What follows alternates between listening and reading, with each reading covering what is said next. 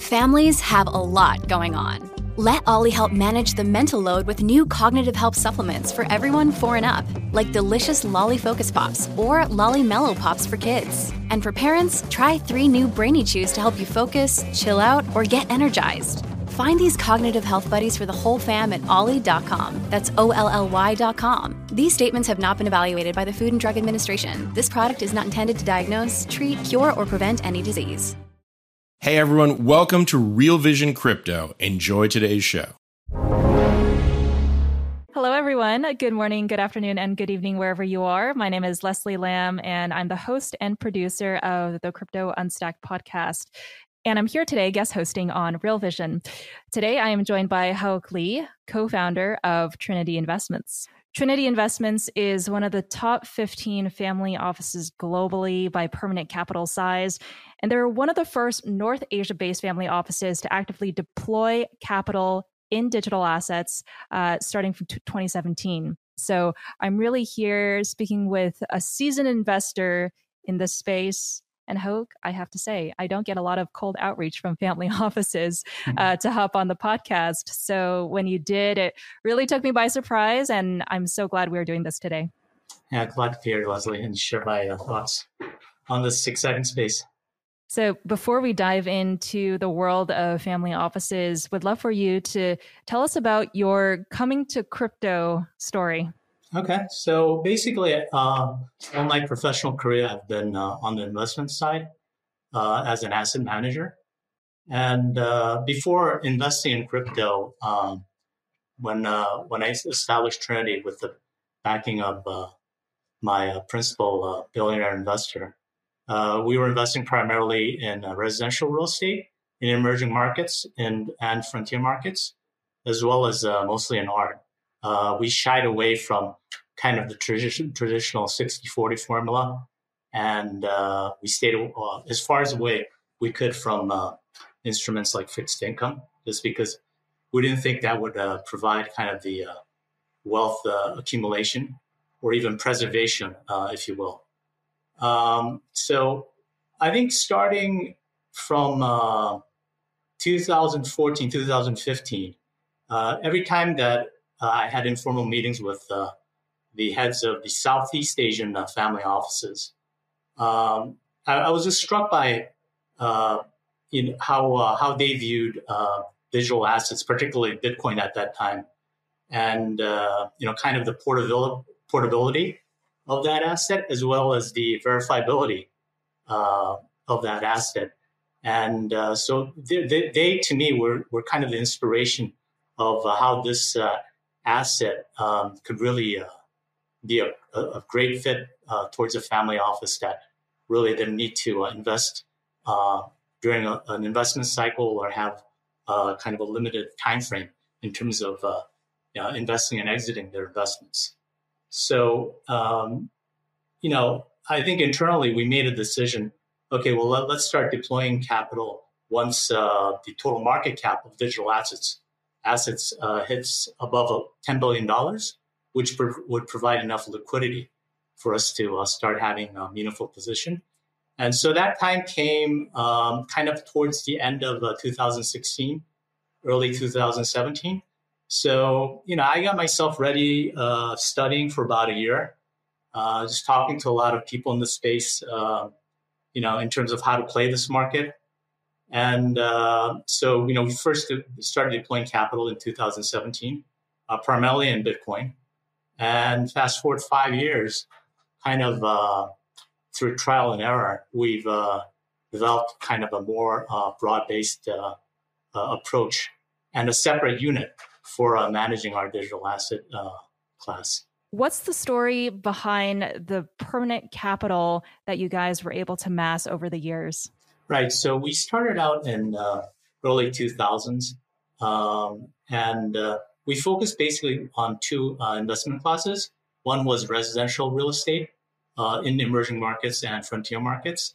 And obviously, back then, before the age of Bitcoin, if you got the countries right at a macro level, they provide the great tailwinds for the land prices to give you that exponential return, in addition to the current rental income that you could generate, which is a great way to compound our growth.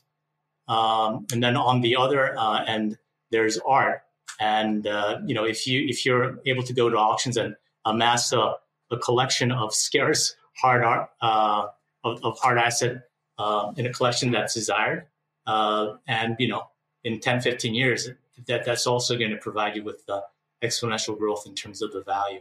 So those have kind of been the true drivers of our permanent capital increase before we started investing in digital assets in 2017. So what's really interesting that came out of the conversation we had prior to this interview was the question of, why aren't family offices, especially the multi-generational families, why aren't they typically first movers when it comes to investing in new industries? So not just crypto, but other types of industries as well, more broadly speaking, technology, right? A lot of people have this question, so I'll just, punt it over to you. It's fascinating because so much of the media focuses on, hey, this is how this, trend is developing. You get a lot of retail people excited about it, but yet the family office space, still tends to be a little bit more reserved on that end. Okay, well, I think I have to kind of break that down geographically, and as well as kind of the whether at what stage is that wealth? Is that old money versus new money, right? So, if you have kind of the geographically, if you have the North American family offices, the European family offices, and then kind of the Asian family offices, you have three broad clusters, and within kind of the three clusters, you'd have is it kind of first generational money, or is it like fourth generation? And so within kind of these different bucket pools of capital, there's going to be biases and prejudices and partiality towards kind of different asset classes. If it's an old European family in their fourth generation, for them, it's probably going to be about wealth preservation. And they're probably going to be, more inclined towards a kind of a conservative approach, the generally 60-40 approach towards asset management, versus kind of on the other end of the spectrum. If it's a first generation U.S. tech billionaire family office, then they probably would be very open towards, trying to invest in the next unicorn or decacorn and so forth. So I think a lot to do has kind of, who the principles of that family office. What is the origins of their wealth? And so that, I think, would dictate a lot of the investment philosophy behind how the family investment offices, how that particular family investment office goes about doing business. For example, when I referenced the Southeast Asia family offices that I talked about, that I was inspired by, those family offices, their operating companies have tended to be overseas Chinese founders, and the operating companies would be kind of doing business in more less stable geopolitical environments. So they would have kind of more open mind towards how pragmatic and how useful a certain asset is towards meeting their requirements, versus kind of a more conservative third generation or fourth generation European family investment office. So I think that's kind of the ends of the spectrum that you can't really generalize. Okay, so the overseas Chinese family offices, primarily based in Southeast Asia, they have had a history of operating under geopolitical uncertainty. So, their culture will tend to be more focused on, something that has a real use case and something that's pragmatic. And so, digital assets is something that, obviously gives them that in terms of the portability. If there's a rest or turmoil and they need to go somewhere, on their private jets with different passports, that is just tailor-made for their needs.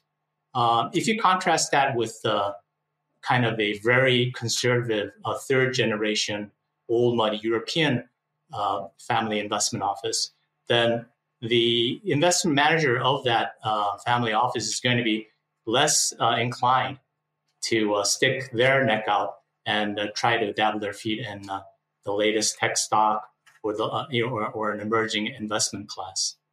So I think that's why you can't really lump them all together, because they're coming in with different biases and different cultures and approaches at looking at different investment classes. Hey there, revolutionaries. Thanks for tuning in. For more content like this, head over to realvision.com/crypto and get unfiltered access to the most brilliant minds in finance and crypto. Join our community of lifelong learners for exclusive access, unparalleled education, and unbiased insights.